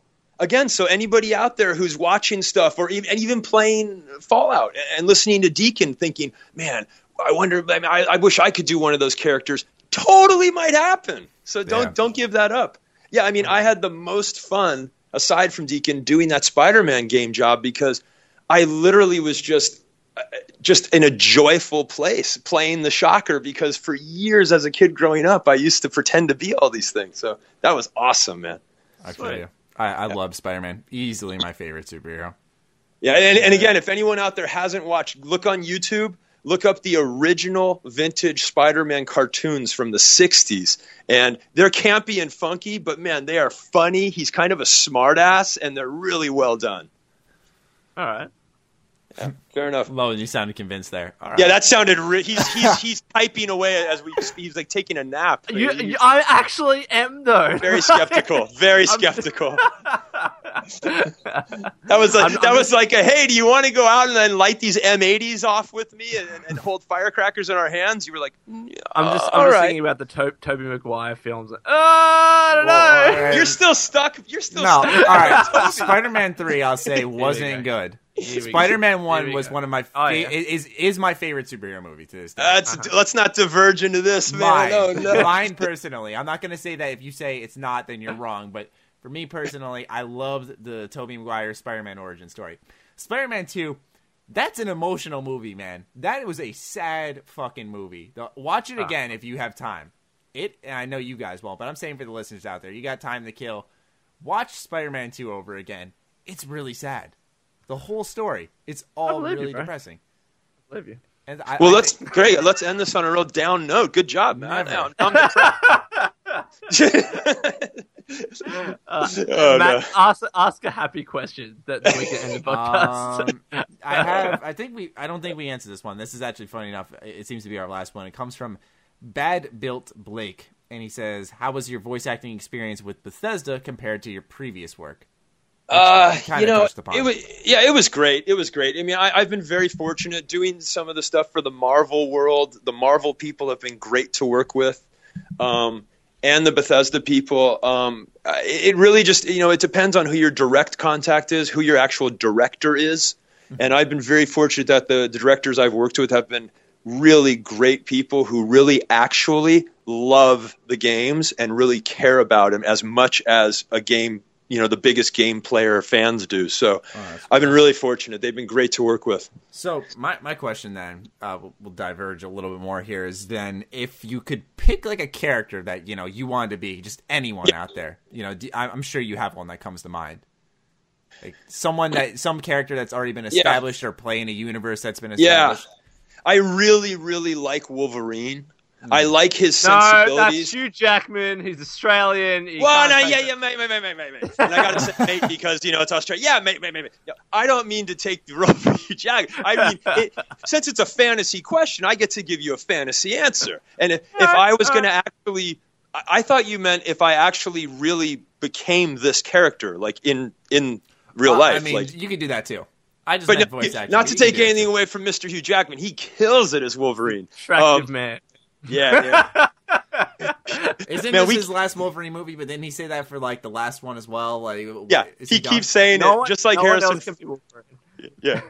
Go. Yeah, he keeps saying it until they keep waving like a $15 million check in front of him. He's like, okay, one more time. Yeah, I was gonna say, I got one more in me. I can use the extra money. It's like Harrison Ford in the last Star Wars movie. He turned them down 3 times in a row to be in the film. He said he was done with Star Wars. He didn't want to do them anymore. And they started with like 10 million, then 15, then 20. And by 20, he's like, okay, one more movie. But you could feel it watching the film. They had to have done the same with Indiana Jones 5. Because he's coming back for that. Well, yeah, they're making that too. So I love how these guys are done until $20 million changes their mind and then they're back. I guess I like Star Wars, right? Okay. Yeah. It only made my entire life happen. So, yeah. I always think it's strange when actors become famous for a certain role, like, Mark Hamill for Luke or Harrison Ford for Han Solo, and then when you 20 years later, people are so excited and they say, "I love you as Luke Skywalker." Mark Hamill doesn't do this, but some actors, they don't want to relate to the characters that people really love, and they get annoyed like that you bring them up. And I don't understand that, because I think they should really embrace it, because if people respond to it and fans really enjoy it, and you give somebody enjoyment and love through this character. It's such a rare thing in life to be able to do that, unless you're like a doctor that's curing, diseases from people. To give people some enjoyment and some escapism from the harshness of the reality we live in is such a cool gift to be able to give through your work, that I just can't think of anything better, man, than to do that and get to play and have fun doing it. It's awesome. Yeah. And all 3 of us can say we, to some degree, do that. I don't know if it's on the magnitude of Harrison Ford as Han Solo, but we... It is. It absolutely... Oh, yeah. Well, not Harrison Ford, Han Solo. Yeah. No, that's a whole different thing. But, boy, that must be tiring to be that big and that known as a character. To not be able to leave the house and just go and get a coffee or something without a million people stopping you as being the character, that must be hard after a while. Yeah, I'd imagine so. I mean, I don't know. When I've seen like people like I like in the city and stuff, you're bound to cross a famous person or two, and like my friends will pick up on someone, they'll be like, "Oh, that's so and so," and like for me, usually I just think like I put myself in their shoes, and I think that the same exact thing, and it's like I never really approach celebrities when I see them. I'm just like, oh, that's cool. I mean, if they're just like chilling out or whatever, then I totally would. But for me, like usually I just kind of back away from it and stuff. Yeah, for the most part, though, I got to tell you, man, and I've been in my industry and having the journey I've had, I've been able to interact with and work with some and meet a lot of people that are celebrities in different areas of the work that we do, from movies and TV and stuff. And I got to tell you, for the most part, most of them are really cool and nice. And if you're just genuine with them, the truth is they're just another person who grew up awkward, who tried to make it, who's failed, whose parents or brother picked on them. It's just another person. So at the end of the day, we're all really in the same boat. It's just a perception thing that they're famous. It's all the same everywhere you go, except for Australia. They are completely different. How so? Well, we won't get into that, man. I mean, it's totally different. Ryan's got a whole list of reasons. Fucking Australians. It's a whole nother 2-hour show. In a good way. Yeah, totally. Oh, man. I got one last question somebody threw up on the website real quick just to throw out there. Mur the Great says, "Hi, Ryan," with an exclamation point. It's very, very friendly. "Hi, Ryan. Was it different voicing 2 characters for Fallout 2? If so, how? Was it different, and did you enjoy it?" Oh, they're referring to I didn't only do Deacon in the game, I also did H222. Yeah. Yeah, or H222, yeah. And it was a lot of fun. It was very different because H222, being obviously a straightforward synth and this and that, and having very low self-esteem, his character and the way he responds to things and thinks about himself is completely the opposite of Deacon. So it was a lot of fun to play with. Obviously, it's still me and my voice, but to tweak it and to try to get the emotional damage and the emotional place that H222 is coming from being so different from Deacon, but in the same game. That was a challenge. It was a lot of fun. Actually, I really, really enjoyed that. I think that answers the question. Yeah. Cool. Any other I love questions? H222. By the way, H222, he doesn't get a lot of love out there, but I got to tell you, I really love that character. I think he's a really cool character if you guys have experienced or interacted with him at all. I actually killed him as well. Of course you did. Well, of course you did, Matty, yeah. Of course you did. I'm sorry. See, he's somebody that Deacon would want to save and help join the railroad, But anyway, yeah, I like that character a lot. Because, spoiler alert, but when I went with the Brotherhood of Steel, you kill almost everyone. Yeah, absolutely. It's insane. And so, I'm just slaying companions left and right. I'm like, fuck it, I don't care. I'm bad. Bloody hell. I remember I told Lone that, and he's like, no, you killed Dance? Are you kidding me? I'm like, yeah, How did you bitch. kill Dance, though? That's the one thing I shot him right in the fucking head, too. I was sitting awesome. there in my fucking bedroom, and you were, praising... Poor Dancer. In the DMs, Lone is praising Paladin Dance so much, and I'm just like, I'm shooting this guy in the damn head, and I did. And he's smiling about it. He was. Asshole. I was. Terrible. That's terrible. Because I thought, I thought of, and not to sound weird, but I thought of Lone standing behind me when I did that. When I shot him, just like, no, what have you done? You killed Dance. Oh man, I love it. Dance was my favorite companion for context. Yeah, a lot of people enjoy him, man. He's a pretty cool character. Yeah. Hey, did you guys get any questions about? I get a lot of these on my DM. A lot of people get frustrated because Deacon's the only non-romanceable companion. So a lot of people. What is up with that? What is up with that? A lot of people have asked me, why is he not romanceable? What's the reason of that? Would you change it? And just really quick, yeah, Deacon's not romanceable because. The backstory on Deacon and where he's from and what he went through. Back in his youth, Deacon was a member of the University Death Claws, and they used to go around and they would pick on synths because synths were considered less than human, and they actually ended up lynching and murdering a guy that they were told was a synth. And then they found out later on that information wasn't correct, that they had actually accidentally probably murdered a human. And he was gutted by that. He dropped out, left the Death Claws, and went and became a farmer. And then eventually, led on to doing the stuff with the railroad and that. And his wife, Barbara, he was married when he was a farmer. She, years later, the Death Claws came and found her, and they found out that she actually was a synth, and the Death Claws murdered his wife, and he was there. It happened in front of him. Yeah, it happened in front of Deacon, and then Deacon went ballistic, and he murdered all those the Death Claws in the gang that murdered her in just a frenzy onslaught of just absolute, manic annihilation. And he's really scarred from that, and that is why Deacon is not romanceable, because the one thing in his entire life that he really actually cared about and was vulnerable and gave his love to, Barbara, who was a synth, who he didn't know at the time, but he didn't care, was murdered and taken away from him. And that's why he stands up for anyone who's a synth, because that represents people who are picked on, people who are less than, and people who are scorned. And he made the mistake of being that kind of person in the past, and he wants to correct it because of the guilt. And that's why he's not romanceable, because his heart is completely broken forever. And that's why he's trying to help synths and put humanity back together and not be, prejudiced against them.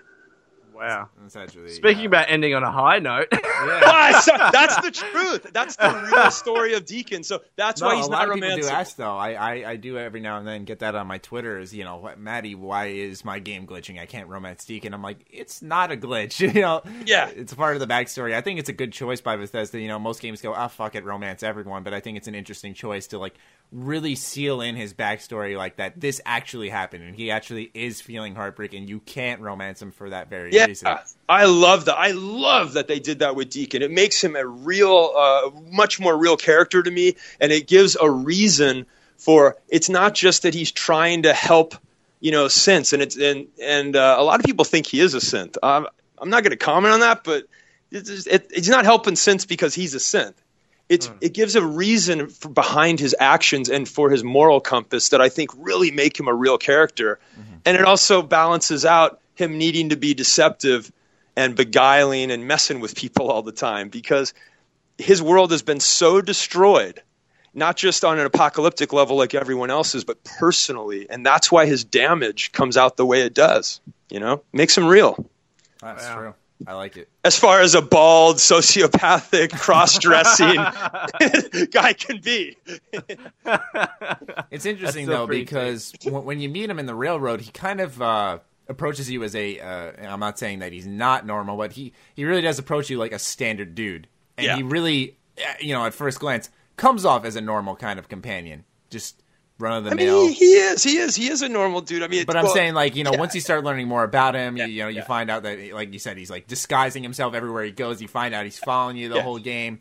You learn about his backstory. It's like, holy shit! Like, this guy has been through hell and back again, and he does some crazy shit to deal with it. And I think it's one of the better built companions in Fallout 4. It's just I really like how Bethesda took him on. I'm with you on that, man. I another sort of archetype that I used for Deacon, other than the Han Solo kind of smartassness and glibness, is because of that part of Deacon's personality where his whole world in the past was destroyed. And hey, Australia, listen up. You're going to relate to this one. Mm-hmm. I'm listening. The original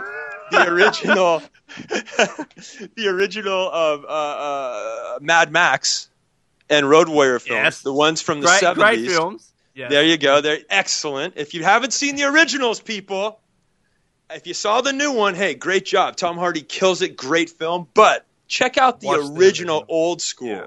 Yeah. I've totally seen them before. They're great. Of course you have. Of course you have. Fantastic. I recommend them. If anyone hasn't, the original story with Max, with the guy, of why he became that way is he was a cop in the normal world. He had a wife and a child, and a motorcycle gang murdered his wife and child in front of him and took that away from him and killed him. And then the world went to crap.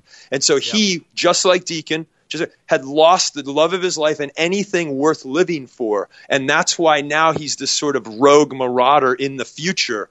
So that same storyline makes a lot of sense in relation to the Deacon things. And it's post-apocalyptic again. It's funny that you mention that, because the Fallout franchise draws so heavily on the original Mad Max movies. So if you are a Fallout fan, watch those films, because you'll see a lot of similarities. Oh, yeah, you're so right, mate. I mean, even the costuming, the dialogue, I mean, really, they did it first. You got to give them credit, man. The Mad Max films did it first, and you're absolutely right. Give yourself a treat, man. Get a weekend and get Blade Runner and get I thought you the were original about to say, Mad Max film. I thought you were about to say something else. All I was get Blade. I was like, oh, geez. Blade Runner and the original Mad Max, man. That's a solid weekend of film experience. Yeah. Right. Yeah. So really, I guess we can say, guys, a lot of this stuff, it's all derivative of everything before it. Like, a lot of people out in the community seem to hate on anime, and they only like games. And I'm not saying you need to embrace anime. I'm not huge into anime myself. But let's not hate on the other art forms. Not that you guys are, but some people out there seem to. Just because it's not exactly what we love right now in this game, the reason these games are able to exist is because the stuff that came before it, like anime from the 1950s that looks dumb now, or these films from the 60s and 70s, those things really were the impetus that made all of this possible. So it's good to embrace all that stuff and not hate on the other stuff just because it's not what you like, It's funny, one of our hosts, Noah, happened to hate anime, got himself a lovely lady, she showed him anime. He likes it. And now he loves it. Yeah, it's kind of like in Pulp. That's like in Pulp Fiction. There's a line in the Tarantino movie where I think it's either which character is it? Not Travolta. The other character, I forget. Who's the other actor in the film? I don't know. I've totally seen the movie. Sam Jackson. It's slipping my mind, too. Yeah, Sam Jackson. Yeah, Samuel Jackson. His character, anyway, there's these like frat boys, and they're about to kill him because they owe him money. And Sam Jackson has the gun to his head, and the guy's eating a cheeseburger. and he wants a bite of the cheeseburger. The guy says, hey, you want a bite of the cheeseburger? And he's like, nah, man. And he's like, why? And he's like, well, my girlfriend's a vegetarian, which pretty much makes me a vegetarian too. And it's so true. Anytime you're in a relationship with somebody, you could say you hate anime, but if the person that you love is into it, it's funny how we change our mind. Yeah, my friend Connor, I've said this on the podcast before, so I do apologize to the listeners for repeating myself, but like he was so insistent that The Walking Dead was like a terrible show, and I don't think it's like as good anymore, but he was like, in the beginning, he was like, oh dude, this show sucks, like you're an idiot for watching it. Gets a girlfriend, couple months deep, he is a ginormous Walking Dead fan. I was like mind blown. I actually like got irritated with him. I'm like, dude, I've been saying to you for years that this is a show you should try. It took this girl like a couple of days. Yeah, but you weren't a cute girl, Matt. I am a good friend with great entertainment recommendations, and I was like, come on, man, you can't leave me hanging out to dry like that. Oh so man, funny. it's funny. See, the Australian men, they are impervious to that. They don't bend, man. Their will is ironclad. He would not be bent. He's not doing the anime thing, man. Actually, I want to see if your girlfriend has convinced you of anything, Lon. Okay, well, like my girlfriend tries to convince me of Taylor Swift, and that's just she's just watching me right now. I had a girlfriend. She was hell bent on getting me to like country. I stood my ground, man. Fuck no. How'd that go? Okay. You know you love to have a girlfriend. I think, yeah. I'm single now. Your ex-girlfriend, you mean? Yeah. I think I took the path that Lone did, though, and I tolerated it. When we were in the car and stuff, I'd just be like, okay, I'll deal with it. I'm not going to get mad. But, like, if it was my turn to turn on the tunes, you bet your ass. We're listening to my music. We're not listening to country. I'm not saying, though, to those of you who listen to country out there, I should have said this beforehand. It's not like I think it's like awful music or bad music or it doesn't have any like sentiment behind it. It's just I don't like listening to it, you know. But I'm not like Mr. Dubstep, and that's why. No, like don't get me wrong, I like electronic music and all that stuff. But because a lot of people who hate country are like ginormous dubstep fans, and it always seems to be the trend. And it's not that for me. I like dubstep, but it's just like. Is that a thing, really? A lot of country fans are dubstep fans? No. People who don't like country. I was like, really? The EDM world and the country world? No. I missed that. Where was that on American Idol? Never. Yeah, but like, you know. That's like, my dog is dead. Terrible music. Terrible music. No judgment. Oh, man. Anyway. You guys, man, I have my my psychiatrist appointment in 15 minutes I have to get to. I'm going to be late. I should probably wrap it up. No worries. I love how you guys didn't even laugh. You're like, that seems totally possible that he's going to his psychiatrist appointment in 15 minutes. The things that were said at this podcast. Oh, no, that's terrible. No, but thank you so much, Ryan, for joining us. We really do appreciate it. I've had a smile on my face this whole podcast. My jaw hurts. Yeah, my cheeks hurt. Like, oh, man. This has been good. I got to tell you guys, this has been so much fun. I really, really appreciate it. And you know, it's so great to be able to jump on with you guys and be able to have this much fun and talk. And then the people are going to get to listen to this and hopefully and get some enjoyment out of it as well. And then as soon as I shut this off and go down the street to go grab a coffee at the coffee shop, people are going to be really rude to me, push me. I'm going to get called a jerk and shoved to the side. So it's nice for a few minutes to feel like I'm not going to get back into the real world where nobody gives a crap about Dion and I'm in the back of the line. So thanks. You're welcome back at any time, honestly, Ryan. Of course. Really. Honestly, it's really nice to have made so many more friends being part of this community and not to be the actor guy saying all this crap. But honestly, I was just an awkward kid growing up who dreamed of doing this stuff. And the fact that everyone's been so embracing and then I get to do it. It's a real gift, so thanks for letting me be part of it all. I really appreciate it, man. Thanks. Of course. Welcome. Yeah, I mean, you don't even have to thank us, you know. You're just a part that of wasn't to you, Matt. No, Matt, that wasn't to you at all. That was for everyone else out there. Everyone. I wasn't singling myself out. Did I single myself out? I hate when I do that. Did I do that? No, seriously, Matty, you've been great since the very beginning. I didn't know what was going on Instagram, and I reached out to you because you seemed like you had a really strong knowledge out there, and you were really helpful and embracing me from the beginning. And I really do celebrate the people out here like you who have a strong presence who use it in a positive way, so that to bring people together through anything that we all enjoy. Because at the end of the day, you guys, it's a game. So it's really great that we have fun and not hate on each other for it. So you're doing a good thing out there, man. So anything that brings people together is good. I appreciate it. Yeah. I mean, a lot of people will be like, oh, dude, you just Bethesda fanboy. And I'm just like, I'm an optimistic guy. And when you come here, you're not going to hear me fucking crying about something, you know? Hey, what a good change, right? Yeah. Hey, Maddie, Anyways, Maddie, and anybody else out there, the next time anybody hates on anything you're doing, Maddie, or anybody else out there who's listening, when somebody else hates on their thing that they're doing, ask them, well, since you're hating on my 250,000 followers and all of the work and time that I put in to help this community and better it, what station are you running and what are you doing to make it a better community? And I bet that with your life? Yeah, what are you doing with your money besides? It's such a waste of energy because I know if they're spending their time doing that, like, I'm not saying that every hater has no life, but really, if you're spending your time and I see you consistently coming back to me to talk shit, I know the answer to the question. You're not doing anything. I know you're not doing anything. I don't even I don't have to ask. Anybody out there taking your time to hate on anybody, before you go ahead and send that message, maybe just think if you put that same energy into creating something instead of trying to tear something down, you might actually be a happier person. Completely agree.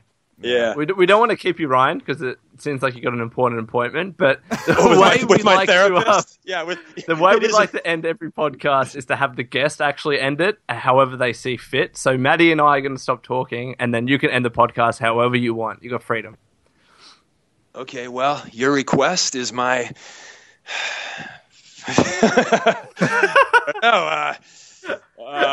I love putting people on the spot. Boy, that's a lot of pressure. No. You said you love this, though, man. Remember, you said you were a big fan of however I want to end it. Yeah, anyway. Okay, I'll tell you what. Let's do this then. I'm going to crawl up.